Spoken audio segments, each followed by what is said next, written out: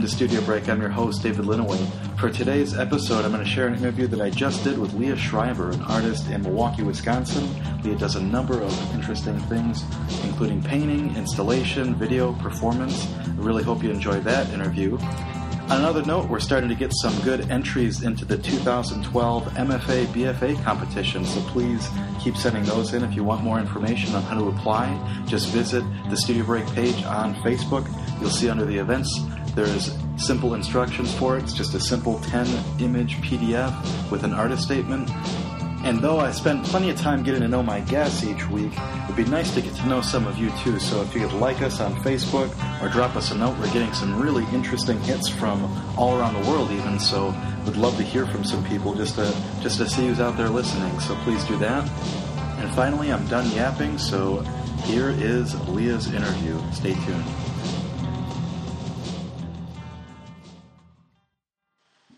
Welcome to Studio Break. I'm here with Leah Schreiber. How are you this afternoon? I'm very good, Dave. Good to see you. Yeah. It's nice to have you on. And, I think I might have even pointed this out or maybe even brought this up. I haven't, obviously we went to school together and we were just reminiscing about how this was 10 years ago. And, it's interesting because you can kind of get in touch with people that, maybe you haven't seen what they've been doing for a while. And it's just nice to see how everything, kind of has changed and grown, so it'll be nice to kind of dissect that a little bit. Yeah. But I'd like to start off a little bit, too, just by getting some background and where you're from and what your experiences were like as a little kid, maybe. I don't know, I think it's obvious, too, just if anybody is familiar with that Bad at Sports podcast as well, which is another Chicago art podcast, I've run into a couple of people that do sports, but what were your experiences like growing up? Theme in your show, I've noticed. Yeah, I mean, I've been living in Milwaukee for 5 years now, so I have to admit to the disdain of many of your Chicago area listeners that I have become a Brewers fan. But oh well.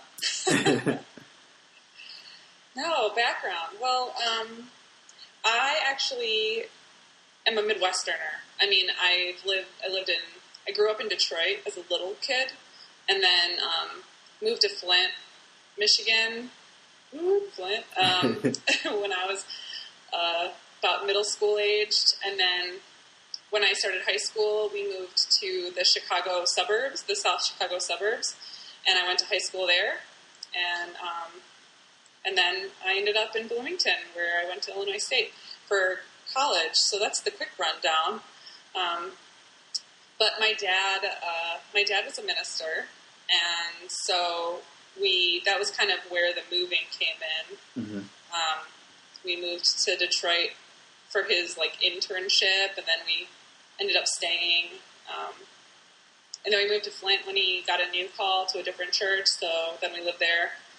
Just kind of always lived in kind of urban areas. Mm-hmm. But definitely, when people ask me where I'm from, I never really know what to say because I've lived everywhere almost the exact same amount of time. There's something about the magical number 5 years for me where, I live everywhere for almost exactly 5 years. And so I never know what to say where I'm from because I've lived everywhere for 5 years. Right. But were you an outdoorsy kid? Or, well, it's just interesting to me because, I took summer camp classes and made friendship bracelets and stuff like that, but I didn't really get into art making or I shouldn't say art making, but art studying, or whatever, sure. Until really high school, I guess. But was that something that was a big part of your I guess upbringing too, creativity, I guess? Yeah, that was always what I did for fun. I was always my mom says that she could take me anywhere as long as she brought crayons. Mm-hmm. And I always drew and, I always had a lot of art supplies. I always was interested in, kid versions of art. Craft projects was ooh, it's craft time. Sure. And I loved Legos, and I loved, blocks, and I loved, I was a very, physical playing in that way. I really liked anything that had to do with building or drawing. Right. But I agree that I don't think I really thought that it was something other than just a fun thing until high school, until probably the second half of high school even. And did you wind up then just taking a lot of art classes, down the line? Like, it seems like and again, just from experience teaching, it seems like I have students that are either like that or then people that don't have any kind of background like that. So it's just interesting to see how it starts up. But the painting and drawing and photo and all that other stuff, or... I never did. No, my art program in high school, like I had this really great art teacher. He was, his name was Mr. Runyon. He was close to retirement, and I think that he was just happy to have a couple of students that were actually there because they wanted to be, as opposed to the students that were like huffing glue under the table or whatever. So,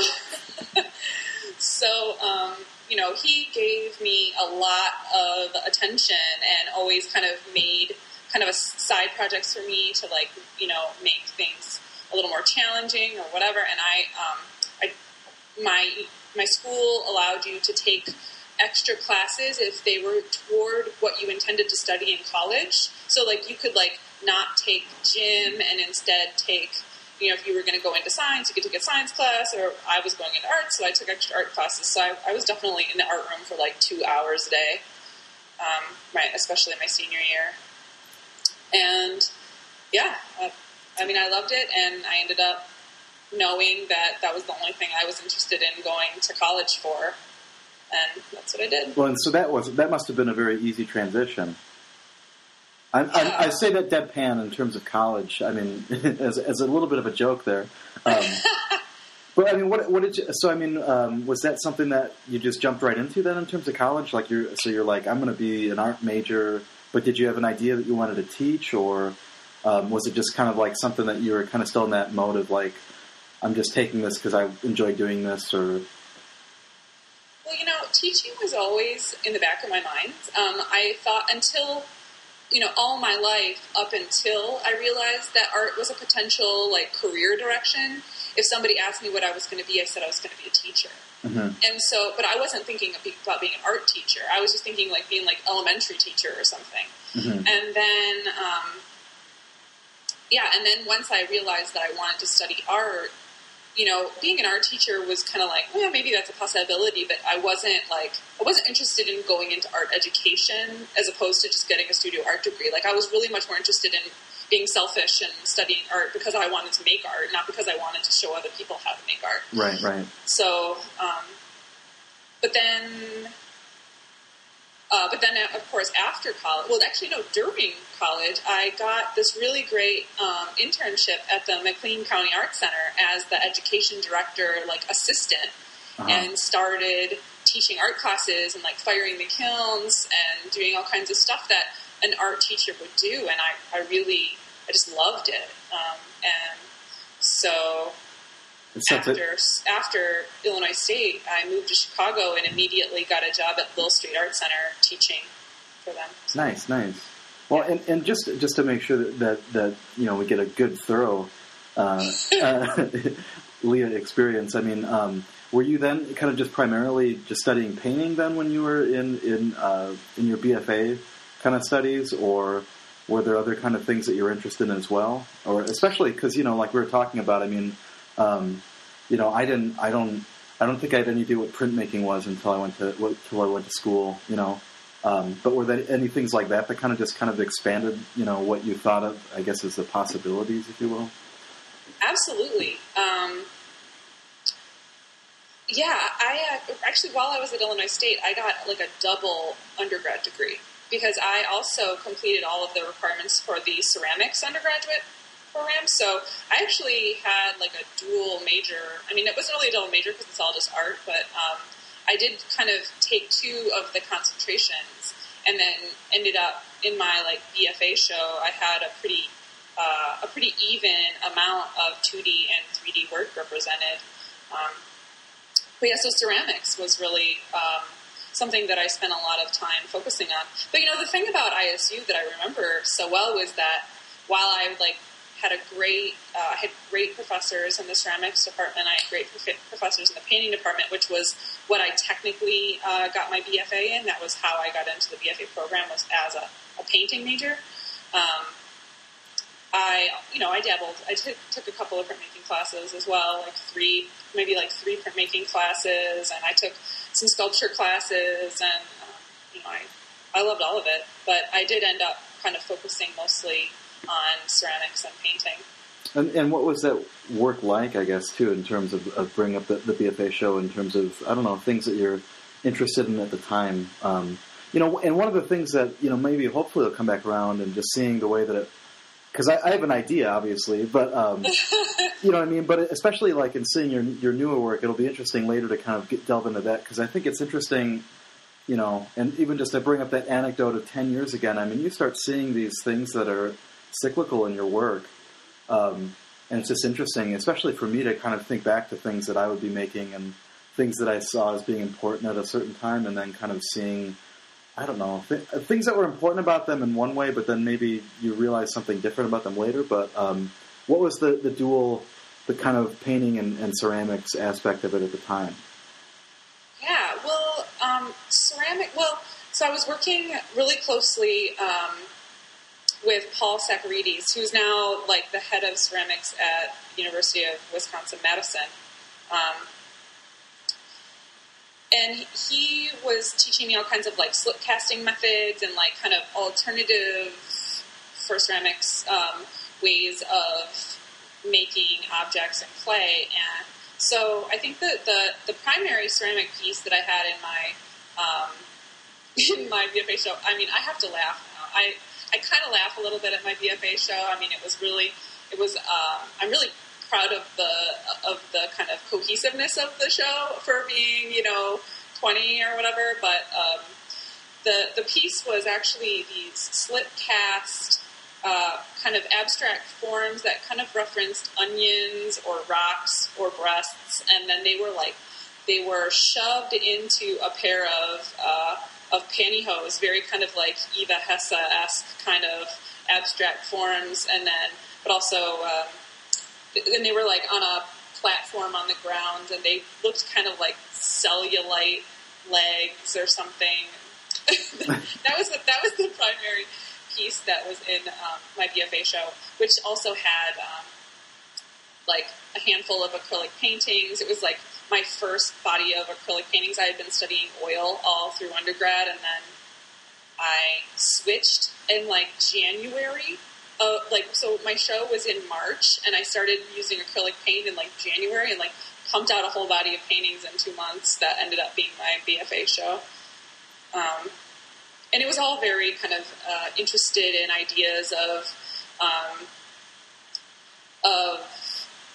the feminine body and how it's kind of broken down by the male gaze, and lots of segmented body parts, kind of references to Hans Bellmer, references to magazine collage, references to advertising, references to kind of what would be a feminine, like a bright feminine color palette, and that was my BFA show. Well, and it's funny to hear you say, well, even to kind of poke fun at it a little bit, because I mean, I look at it now, and I mean, like when I think about, potential things that I have coming up now, even, the idea of putting on a solo exhibition is pretty daunting, anyways. Yeah. But especially being like 20-some, you know what I mean? Yeah. Being right in that, Deal. Sure. So I mean, I guess, it's easy to be, overcritical, but I mean, especially like, it's still pretty impressive. I mean, if you really think about like that kind of rigorous kind of program, especially to like expect somebody to put all that stuff together in such a short amount of time, and then put something together that's really cohesive. And it was funny because, and I don't mean to digress too much, but Anna Hepler was just on, and I mean, my BFA show came together like in terms of conception, like at the beginning of the year, and it was like 3 or 4 months, maybe 3 months later that I had that show. No, exactly. That's what I did too. I put it all together in like 8 weeks. Right. So I mean, it's interesting to see it in terms of how that works in that period of time. But So in moving on from there, then, what was that experience like? You talked about moving up to Chicago and teaching up there. Did you see like a big, I don't know, what was the transition like going from being a BFA student, kind of having that down, to going to working on your own and then having to kind of make a life for yourself on top of that? Yeah, well, I ended up moving back to my mom's house very quickly. Well, actually, so what happened was that first summer that we got out of school, I applied to a bunch of residencies and ended up getting a full fellowship to Vermont Studio Center for that coming fall. So I knew that I was going on this residency. I was really excited about it. And so I was working as a camp counselor out in the Berkshires when I found out, because I needed to get out of Illinois so bad. Sure. I got this job in Connecticut for the summer, working with extremely rich children from the East Coast, and so I moved out there for the summer. While I was there, I found out I got this residency in October. And so I had 6 weeks to kill, basically from the end of my summer job until I went on this residency. And I got a job at this bar, by the mall, near where my mom lived. And I lived in my mom's house, and where she was living with her new husband, who so I moved into their house for 6 weeks. I started bartending at this bar by the mall, and I met this girl who had just moved from New York, back with her parents, who had just graduated from art school in New York, and we both were just we got to get to Chicago right now. So we, within a month, we found an apartment, and moved our stuff there, and then I went on my residency. And so it just kind of happened so fast. I had this amazing month at Vermont Studio Center where I got to really dive into where I wanted to go with my work. Because I really hadn't worked much at all over that summer that I was in Connecticut. I didn't really make art at all. And so Vermont Studio Center was awesome because it was this opportunity to really approach my work for the first time being out of school, but I was still in this amazingly creative and inspiring environment, and the weather was unbelievable, and there was just fresh snow on the ground every day, and the people that I was meeting were so much fun and interesting, and I, one of them is still a really close friend of mine, and that was 10 years ago, and I don't know, so I guess what happened was I was using the same kinds of concepts, but the paintings just became much more complex, I guess. I was painting really simply. I was trying to, kind of approach the idea in a really bare-bones way for my BFA show. I mean, partly probably because of time constraint, but also partly because it was kind of a new concept and a new way of making an image. But then when I had that time at Vermont Studio Center, I just really started to get to know acrylic paint a little bit better and got to understand what its potential was, and just started making compositions that had all the same content, but were just more like pattern and decoration style, like Miriam Shapiro inspired type compositions. And so, when you were living when you want to move into Chicago, then did you something get back into that right away then, in terms of I just kept painting work? Okay. Yeah, I just kept painting, and I got that job at Will Street Art Center right away, and so I was teaching ceramics to kids for work, and painting in my apartment. I had turned the dining room into a studio basically, and I was really lucky that I had found another creative to live with, because she was totally fine. She was as long as you let me tap dance in the kitchen, I'll let you paint the dining room. And it was deal. Right. So, I painted like crazy, and I showed work here and there. I entered a bunch of juried shows. I was applying for juried shows like crazy, and getting little group shows here and there,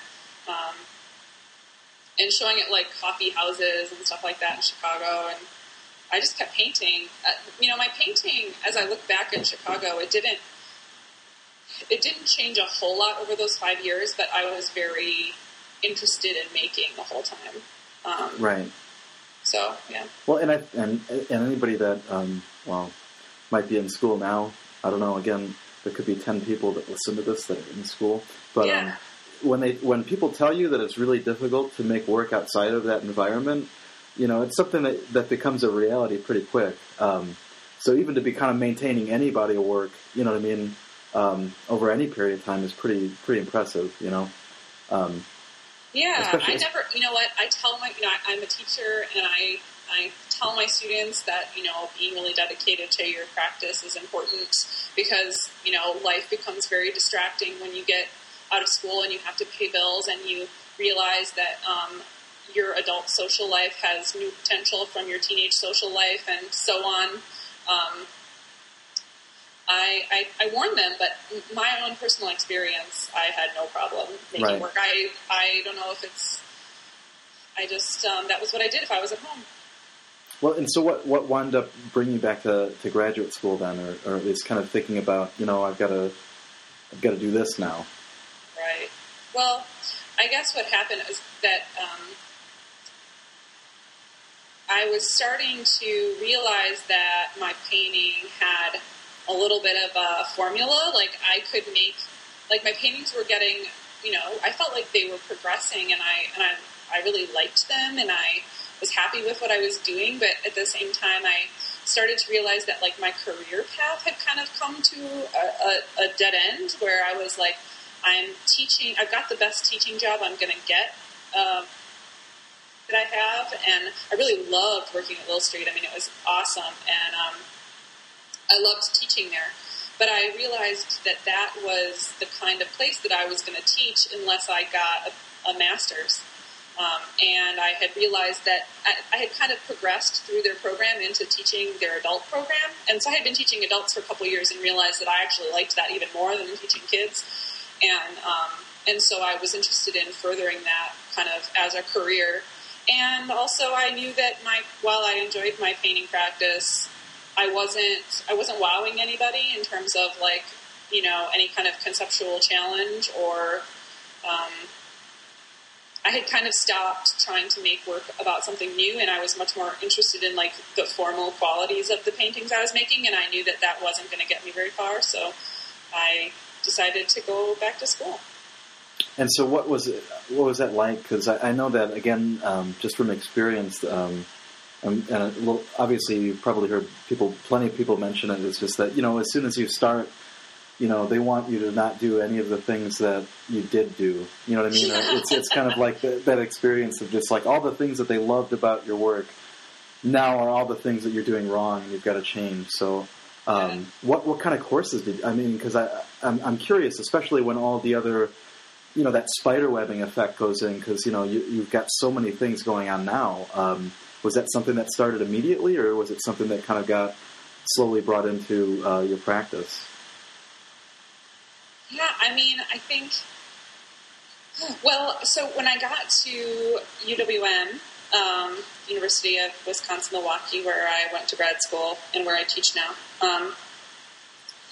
when I got to UWM, they made me their printmaking area project assistant, they call it, which is basically like a grad assistant job, where I was working in the print shop, maintaining it and helping students, and mostly just like labor stuff. But it was so cool to be in a printmaking studio again and be thinking about other processes other than painting.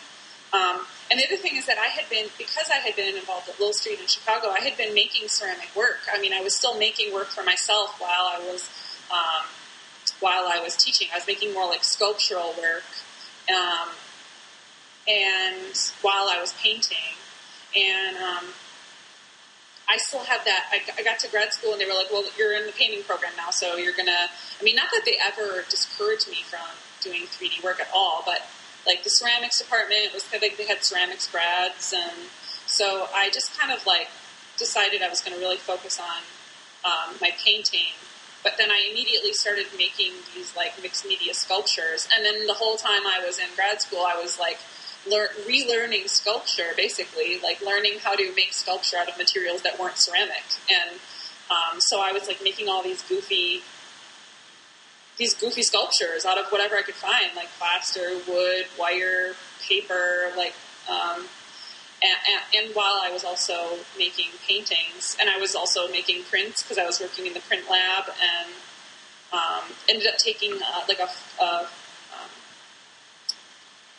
photo exposed plate process printmaking class, which was pretty cool. And yeah, I just was doing all kinds of things. And then for my MA show, the way that UWM does it, you have it's a 3-year graduate program, and after your second year, you have a master, you get your master's, and then third year is the MFA.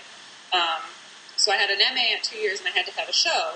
And so my show was a mixture of mixed media sculptures and three-dimensional drawings, as I started to think of them, and paintings. Well, and so thematically, was it what was the work like? Because you talked a little bit about how you would really kind of get invested into that formal process, and so in terms of breaking that up, was it something that kind of then was a continuation of that in terms of other materials, or what was it like? Yeah. Well, so, I came into grad school with this body of work that, like I said, was very kind of like P&D oriented. There was a ton of layers. It was lots of transparent shapes, basically, that referenced the female body in, like, just layers and layers and layers on the canvas to create this kind of colorful spiraling pattern. I used a lot of spirals, and it was all kind of like abstracted body parts, I guess.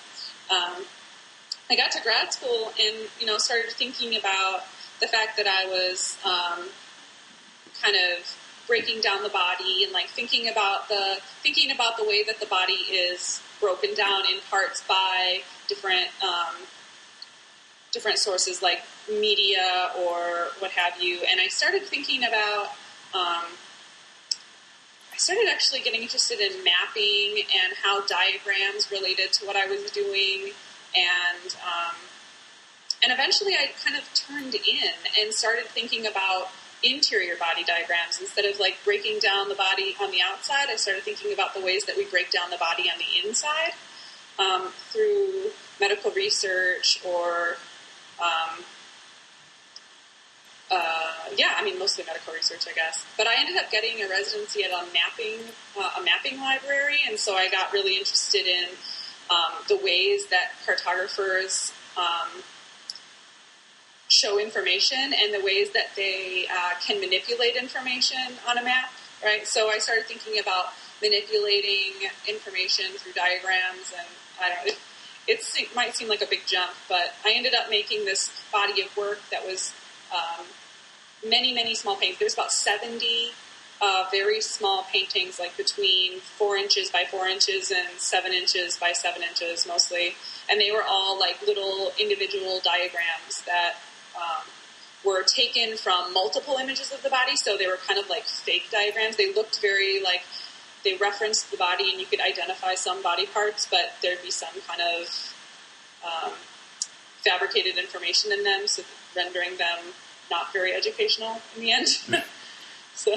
Well, but it's interesting too, because so much about when I even look at that overall, just even the timeline of what we're talking about, the idea of identity and all of those things. Especially to me, I always wind up thinking about the universality of things that I'm interested in, and what strikes me is that it really kind of starts to become, I don't know about all these things at once, but in a way that's really inviting, you know what I mean? And it's interesting too, because I'm even just looking at these now, all these kind of little paintings, and you kind of, get a feeling for them being like they're specific about something, but then also knowing now that they don't necessarily have to be. Yeah, exactly. And I think again, it kind of brings up this notion of some. I was talking about it in terms of relating it to my nationality, because I don't really identify with that. But it's interesting because there's that lack of, a lack of identity of things that are even, cellular, which I think, again, really kind of address a lot of those things that it seems that you're interested in. Absolutely. Or at least I was definitely interested in this idea of how we know ourselves and how we learn about ourselves, and the kind of how we collect information about our bodies from other sources rather than our own body, right? Like it's ours. We know it better than anything, and yet we don't know anything about it. And we learn from all these other sources, and it can become... there's a lot of opportunity for misunderstanding there, I guess, with all these other sources telling you about your own body. And I think that then what the next body of work that I made after this one that we're discussing, the next body of work actually started to address that idea of kind of knowing or like a more direct experiential knowledge. So, because the next body of work is the work that I actually gave you for the site. Okay. Well, and I think, that's, again, another interesting thing, too, is you starting to incorporate more installation kind of based work as well. But before we get specifically and maybe even talking about that, could you talk a little bit about, like, the materials that you're using, too? Because, I mean, it seems like there's like a really nice variety in terms of, what you're using. And obviously, I'm guessing that, like, acrylic paint and that is still in there. But, I mean, it looks like, I don't know, some of them seem... like it really gets that translucency that again, you kind of start to associate with touch and with skin, you know what I mean? Especially skin. But there's a really nice translucent kind of atmosphere. I don't know. It's a weird thing. Are you talking about the large sculpture there? Well, I mean, the paintings that you can really start to see, like the layerings going on is what I'm looking at, I guess. Yeah. But then also... It's all just acrylic paint. Okay. Mostly. I mean, a little bit of collage material. I started playing with, like, toner transfers and how to kind of, how to bring in transfer materials or transfer processes with more kind of, like, direct hand processes and kind of blurring the line between those things. But a lot of the transparent things that you're seeing, if they're on a flat surface, is just using a lot of acrylic paint and... Well, and so you're talking about specifically the installation that has those kind of paintings that are rotating then, and then also the kind of, oh man, I don't even know how to describe it. They're kind of like tendrily kind of things. So I mean, okay, so that was my show. That was my MFA show, and that body of work I call rotatory. And so so there's two primary things happening in that show. There's a series of round paintings that are motorized with an infrared ranging sensor to gauge the distance of the viewer from the painting, and then the painting turns, and its speed varies based on the closeness or distance of the viewer from the painting. And then there's also there's a 45-foot sculpture that is suspended from the ceiling on each end of the gallery, and the sculpture is actually made from found materials. There's this really cool place in Milwaukee called I Am Salvage, and it's this enormous indoor architectural salvage yard. And I found, I started going there with another grad student friend just to look for amazing materials for our work. And I found this enormous pile of what are actually fluorescent light protection tubes. So they were like these, 12-foot long plastic tubes that were meant to help transport fluorescent lighting. So I just pulled up a van and loaded up a van with these tubes because they reminded me of like microscopic hairs. And I had actually been interested I had been researching the hairs of the inner ear as the things that control our body's balance for our brain. So we become oriented to the ground because of these little hairs that are in our ear. And I was wanting to make a sculpture about these hairs because I found this photo of them that was so beautiful and mysterious, and it looked like seaweed, and it was moving in this really amazing flowing way, and I wanted to make a sculpture about it. And then I found these tubes that were like translucent and just so visceral, and so I brought them back and I put on a ventilator and I melted them into these much more kind of organic flowing forms, and then there's wire going through them, which is how they're suspended. Well, and it's interesting too, because you start, at least for me, and again, just kind of becoming reacquainted with what you've been doing. Like I start thinking about too the way that like that whole process starts to, at least to me, to kind of feel like that like there's an aspect of mapping or a kind of exploration of that kind of side to it. Absolutely. And I don't know, could you talk a little bit about, I guess, those interests too? Because I mean, it seems like that's something that then, I don't know, it's interesting, and maybe you would be better suited to describe maybe how that stuff spiderwebs, because then you start getting into other projects where there's when people go to visit your website too. I mean, you can see that there's installations, but then there's also performances and videos. But I guess in terms of how that works to it, I mean, is mapping then something that's a idea that's starting to, I guess, really kind of expand there too? Yeah, I mean, I guess mapping it was at the forefront of my mind for a little while there, but it's really kind of become more of like a conceptual thing. Like, I'm really not thinking so much about mapping directly as kind of just like following lines between things, mm-hmm. and letting kind of my intuitive process kind of lead me through my work. And, I mean, I definitely think about, I'm still interested in the diagrammatical, and I'm interested in the ways that that diagrams kind of help us orient ourselves to where we are, and understand relationships between places or ideas. But I guess I don't necessarily think about it so directly anymore. I've kind of like accepted it as part of my thinking, and then just kind of, I'm a little bit more interested in the individual pathways between my ideas. Sure. And I'm about the idea of mapping as a greater concept. Right.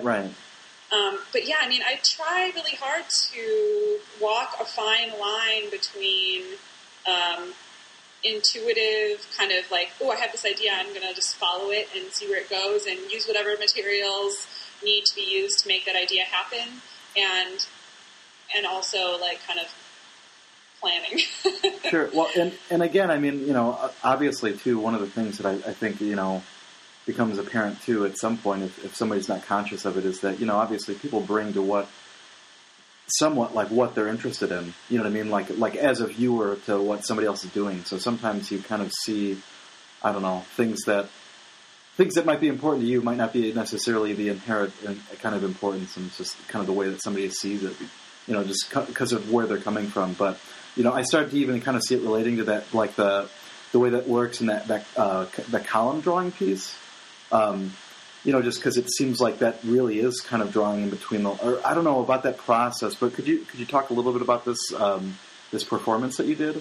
Yeah. So it's really like the next step I took after making that body of work that had the interactive paintings and the large kind of visceral installation. I started thinking about providing myself with an experiential kind of way of investigating this idea of like the vestibular system and balance. And I was actually looking a lot at the ways that medicine has historically studied balance, and it's really bizarre. I mean, it's one of the things that I think is so bizarre about it is that normally when we think about the ways that medicine evaluate the body, it's through imaging, it's through X-rays and MRIs and stuff like that, and it's a little less often about putting the patient through some kind of an experience and seeing how they come out on the other side. And that's how they test balance. They test it by putting people in spinning chairs, or like having a pattern spin in front of their eyes and then confusing their orientation to the ground physically, and then seeing how long it takes them to recover or re-understand their, get a better sense of their own location. And so that column drawing was kind of a site-specific way for me to play around with this idea of testing my sense of location. So I walked around this column that was, I'll just back up a little bit. So my friend Kristen Haas had a studio in River West, which is a neighborhood in Milwaukee, and there was going to be this annual art walk thing. And so we were organizing a show, a bunch of grad students and recent grad students for this art walk. And so she invited me to be in the show, and I went up and saw the space, and there was this big column in the middle, and I was just like thinking about drawing directly on the wall somewhere in the space, and then I realized that this column presented this really great opportunity for me to walk in circles. So that's what I did. So I painted the column nice and white, and I got myself some graphite sticks and some graphite powder, and I, at the opening event, like at this art walk event, for 3 hours, I did this like performance where I basically diagrammed out sections of my body, and also my cycles around the column at the same time by just starting at my feet and drawing a continual line onto the column as I walked around the column. And then at each like point in my body, like at my hips, the line quality changed, and then at my shoulders it changed again, and the top of my head it changed again. And so there's these kind of these segments on the column that kind of relate to my body specifically, but you can also see the line going around and around, so it's also measuring my movement. And then the graphite that I put on the floor kind of got rubbed into the cement floor till it was this kind of beautiful shininess, but it also measured the kind of width of my feet's movements. So, what? And no doubt turned them black. Sorry? I said, and no doubt turned them black, too. Yeah, yeah, exactly. I have some really hilarious photographs of the bottom of my feet from after that. Well, but and again, it's interesting too because it's one of those things where that just that whole idea of process is so interesting and something that's so much usually removed from the act of seeing something, in a gallery setting or something like that. So it's interesting to see how that works. But one of the other pieces that I was interested in were these I guess gouache and inkjet prints. Because it seems like something that I seem to pick up in maybe some of the video aspect or some of the other things is like that idea of repetition too, kind of bringing up in there too. But could you talk a little bit about, I guess, that piece and what that was about? Yeah. So after I did this performance, it was my first performative work, and I ended up being really interested in what it produced, and in a more conceptual way, but actually in a really physical way. I was surprised by how much I really enjoyed the drawing that ended up on the column from this performance, the actual physical kind of record of the performance. And due to the nature of the exhibition that I did that for, I had to paint over it immediately. Like the next day, I had to paint over it. And so I took a lot of really nice photographs of the column itself to try and kind of capture what had happened over the course of those 3 hours on the site. And then I decided that I wanted to make some more kind of permanent works in response to this very like ephemeral experiential drawing that I had made. So I used a transfer film that I've been playing around with. It's like a nice, it's called DOS. It's like, it's a kind of film that you can put through an inkjet printer and then use alcohol, use like rubbing alcohol or actually specifically hand sanitizing gel to remove the image from the transfer onto the paper. So I did that, but it left this kind of ghostly image that I wasn't quite satisfied with. So I like really worked into it over a summer. and I used gouache and graphite and kind of built that image, that ghost of the record of the drawing back up to a level that I felt like was a more honest kind of rendering of what that column ended up looking like if you had the opportunity to see it in person, but you couldn't because it was only there for 24 hours or something. Right. So my idea was that I was making this like stable representation of this very kind of unstable experiential drawing. And those works are actually in an exhibition right now called Drawing the Line here in Wisconsin. Excellent. Yeah. So we're back after a short little recess, but there's a number of other little projects. Well, I shouldn't say little, but some projects that I wanted to get through too before we get to some other fun kind of non sequiturs. But if you could talk a little bit about the Crow's Nest Karma piece, and then got a number of other things, but because it seems like, again, you've kind of got some of the. It looks like they're those rotating pieces again, but I don't know. What's the story? Yeah, they're not rotating, but they look like they could, which was kind of the hope, where they reference rotation. So Crow's Nest Karma was this opportunity to do an installation at a place here in Milwaukee called Plaid Tuba, which is like a creative studios building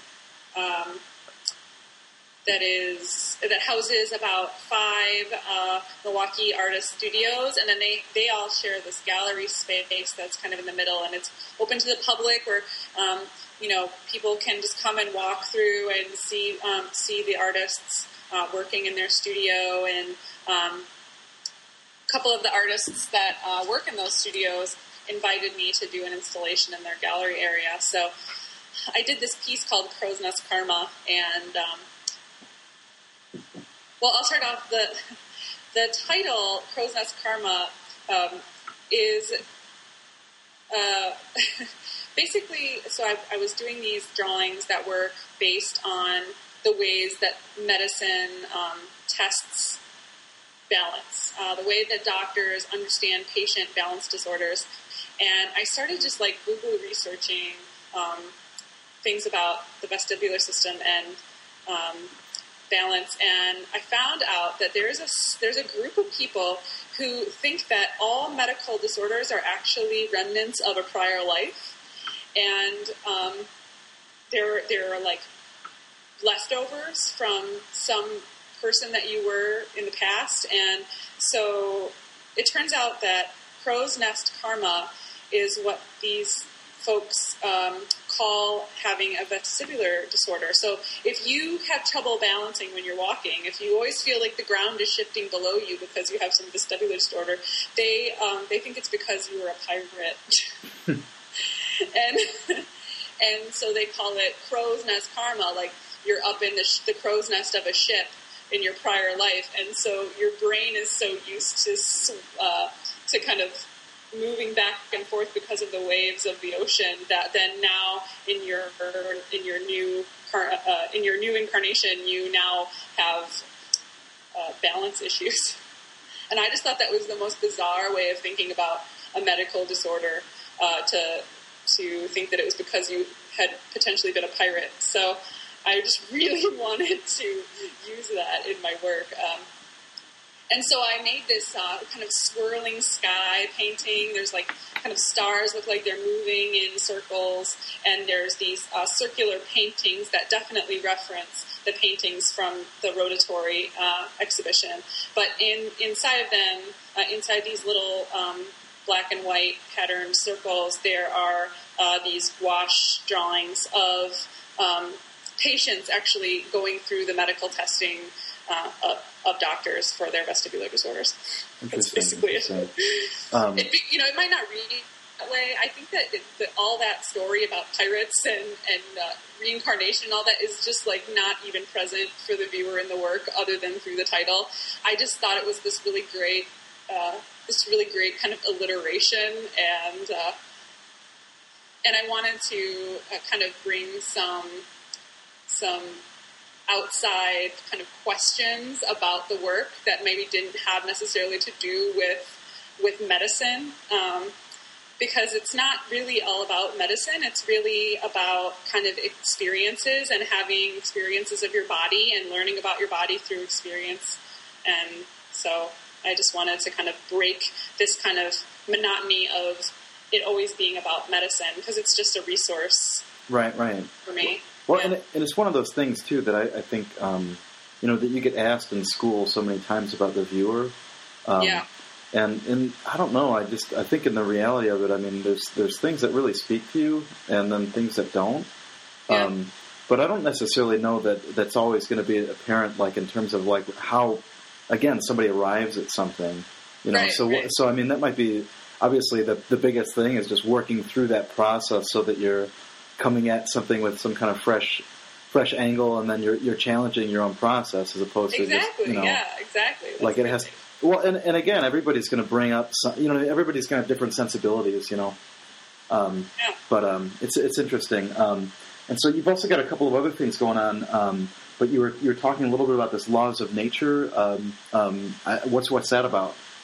Yeah, Laws of Nature is an exhibition that I organized last summer that includes a handful of regional artists. Lauren Lovato from Chicago, Lynn Tomaszewski from here in Milwaukee, Zoe Darling from here in Milwaukee, L.J. Douglas from Bloomington, Illinois, who was one of our painting professors when we were in school, and myself. So the five of us are, I found a connection between our work, and that we're all kind of interested in using natural science as a resource for our work, and we're all responding to the ways that science is studied, whether it's on the medical end or more on a natural science kind of field museum kind of end.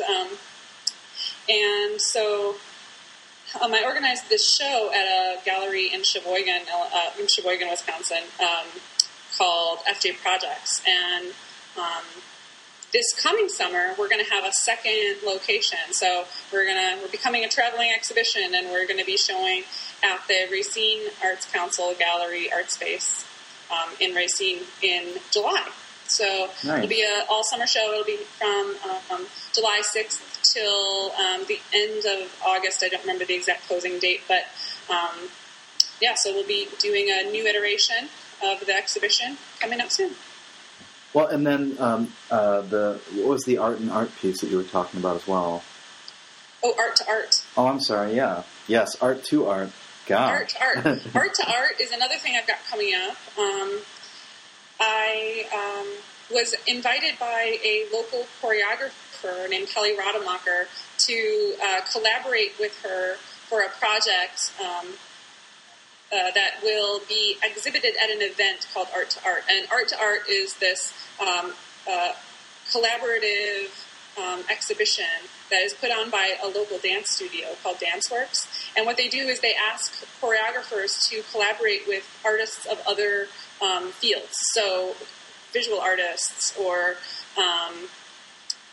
musicians, I guess mostly, and they collaborate and make a work that then will be exhibited for this weekend of shows. So a choreographer saw my column piece, saw my performative drawing, and really thought that was something that she related to, and she wanted to try making something with me. So we put up together a proposal, and were accepted into this event that we're now working together for Art to Art, which will be happening in August here in Milwaukee at DanceWorks. Awesome. Well, and again, like I've been saying, I do have a bunch of random little things. Hopefully, not that they're ever little things, but it seems from talking about it too. I'm guessing that you're still someone that's going to be reading a lot in terms of maybe art critics and theory and stuff like that. But is research for you also like a lot then of just kind of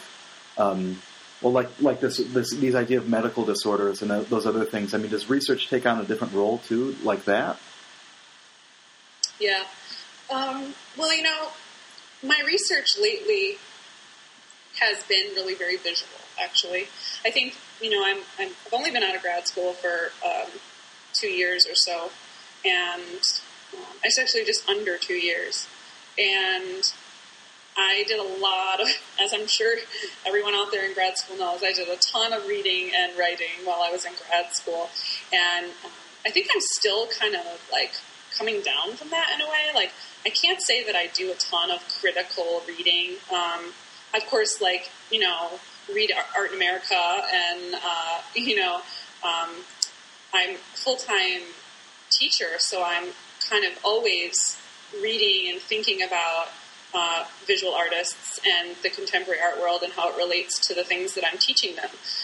But I think for me, this past year or so, my research has really been very visual. And that includes looking at historical medical textbooks and looking at, specifically, I've been actually kind of interested in film and in like the kind of sequential nature of the film and thinking about how that translates into the work that I've been making. And so I've just been I've been looking at film and playing with filmic images, and yeah, that's really been my research lately. I have to admit I probably should be doing more reading. Well, I mean, you know, but I mean, I think being in it is something that, you know, that it requires different, I don't know. If it all time to read, I'm busy. Well, no, and that's the thing. I mean, I think that, you know, I don't know. Everything has its place. You know what I mean? I mean, there's times where you might only be reading, and then times where, you know what I mean, yes, you're really kind of focusing on that aspect of making, especially when you've got, you know, shows opening up all over the place. Absolutely. You know, I know. I've had a show every month for the past 7 months, so I'm like. That's I've excellent. been just kind of busy with making lately. I haven't been doing a ton of like new research. It's a lot of kind of reviewing research that I've already done, which it's amazing how much I learned from stuff I thought I already knew. Sure. Well, and I guess too, in terms of bringing that up too, because I mean, you know, and we've kind of talked about this a little bit, but not necessarily specifically. So I mean, do you expect then the viewer to kind of take whatever it is that they're experiencing on, just I mean without having to get like all of that process that it took to get there, or is it something that's not even on the radar? Because I mean I think a lot of people at this point, I'm again after interviewing you know close to 30 people, it seems like a lot of people are kind of the nature of, you know, people are going to get invested in what they're going to get invested into. But I mean, is that something that you're concerned about, or? Yeah. I mean, the nature of my process is very obsessive and time-driven, and I think everything I make ends up taking a lot longer than anyone could ever totally be aware of, unless they are also a maker and they naturally think about those things. Like, there are some people that look at work and they want to understand how it was made first and foremost, or they think about the process of making it really specifically. And I think there are other people that don't necessarily. They're much more interested in the result and what the result has to offer. Am I interested in whether? I mean, I think that people are often asking me about how I made my work, or like they often are like, "Wow, like that must have taken a long time," or whatever. So, something I'm doing is bringing that out in people. Something I'm doing is making them want to know about the time or the process of how that work ended up being made. Well, am I interested in making sure that that's evident all the time? No, but I think that the nature of the things that I make end up exhibiting that process pretty clearly.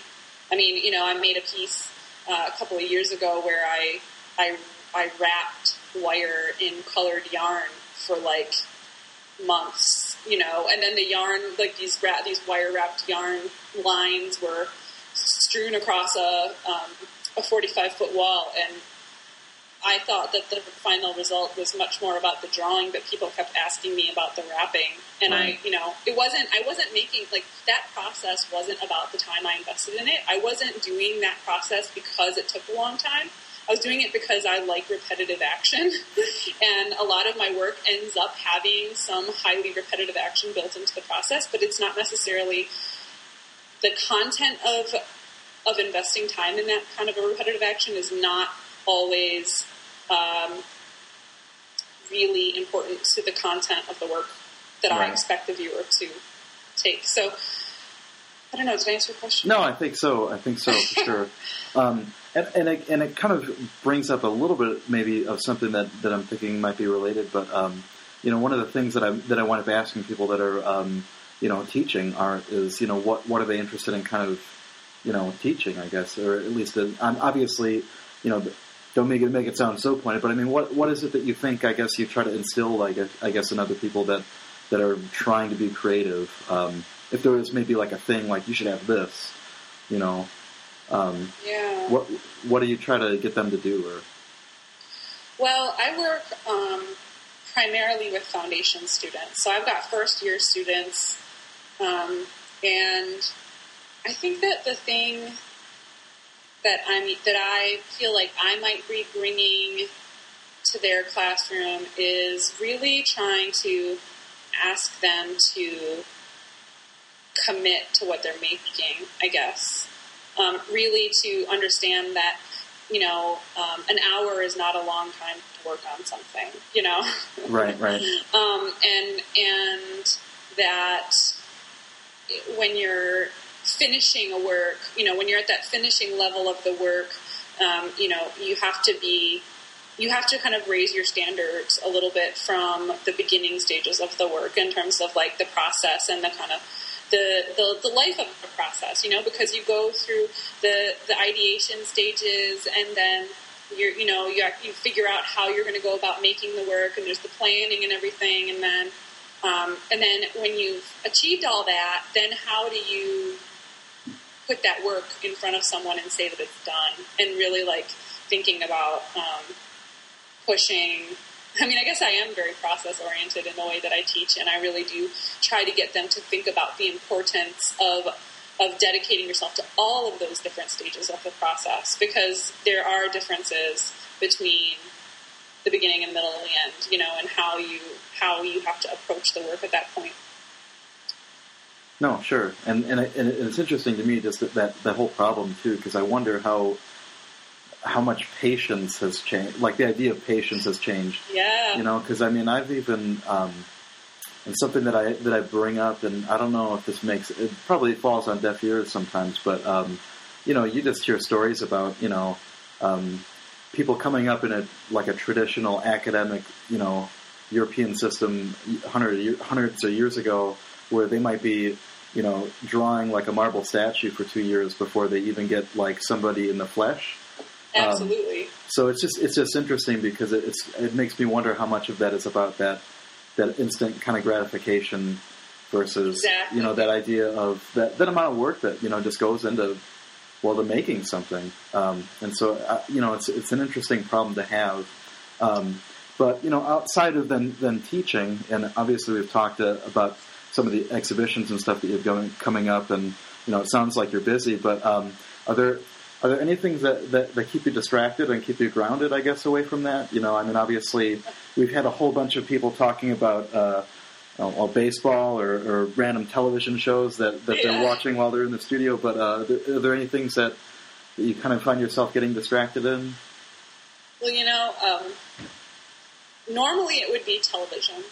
I mean, I do love TV, and I especially love dramatic television. Not like reality television drama, but like I was really loving Downton Abbey for a while, or Breaking Bad is an excellent show, and I'm obsessed with that show as well. But the truth of the matter is that I'm getting married really soon, and so whatever free time I have usually goes toward wedding planning. Well, and so I guess I should ask that too. I mean, what do you so? When you're not wedding planning and say you're in the studio, for example, what are you listening to? What am I listening to? Yeah. Oh man, it's so embarrassing. Well, I listen to podcasts, so I'm really into Real Time with Bill Maher. So I listen to that, and I listen to like Bad at Sports and a little bit of Studio Break. But music wise, I love the Walkman, and I love Adele, which is totally like my guilty pleasure. And Yeah, I love really melodic music. I don't know. I listen to a lot of things. I'm pretty. Sure. It's pretty random. Well, it's all good stuff, and it'll be interesting to see what kind of music I can find for you on freemusicarchive.org, which is. Oh yeah. And I know that's a weird thing because I always wind up plugging all these things, but again, it's fun because it's even that as a process of itself because you're trying to like look for something, and you wind up somehow getting tunneled some other way just because you like grab a buzzword from something or something like that, but. Just let everybody know again, where can people go to find out more about things that are coming up, and especially to be able to get notification of these shows that are coming up to look forward to for the summer and the fall? Oh, yeah. Well, I try to keep up pretty closely on my website, which is leahschreiber.com. So you can always go there to find out what the latest work is or what the latest show is. There's even a show coming up this coming weekend. There you go. Well, thanks again for participating and being such a lovely guest. So I appreciate your time. Thanks so much, Dave. It was so much fun and good to talk to you. Thanks again to Leah for joining us today. You can find out more about her by visiting leahschreiber.com. And if you happen to like this podcast, check out studiobreak.com where you can see a whole bunch of other slideshows and find a whole bunch of other interviews where you can easily listen to it in the player there. You can save it by right-clicking and downloading it, or you could go to the iTunes store and become a subscriber. Just search under Podcasts Studio Break and you'll find it that way. Our music today was found at freemusicarchive.org where there's a whole bunch of other free music. This band is called Hogan Grip. If you happen to be in the central Illinois area, you can check out Eric Watercutty's show, Chimera, which is opening at Violet Poe Projects this Friday from 5 to 8. Please check that out if you're interested. Eric was just recently on a couple of weeks ago. And last but not least, if you're interested, please check out my work at davidlinaway.com. Thanks for listening, and we'll talk to you real soon.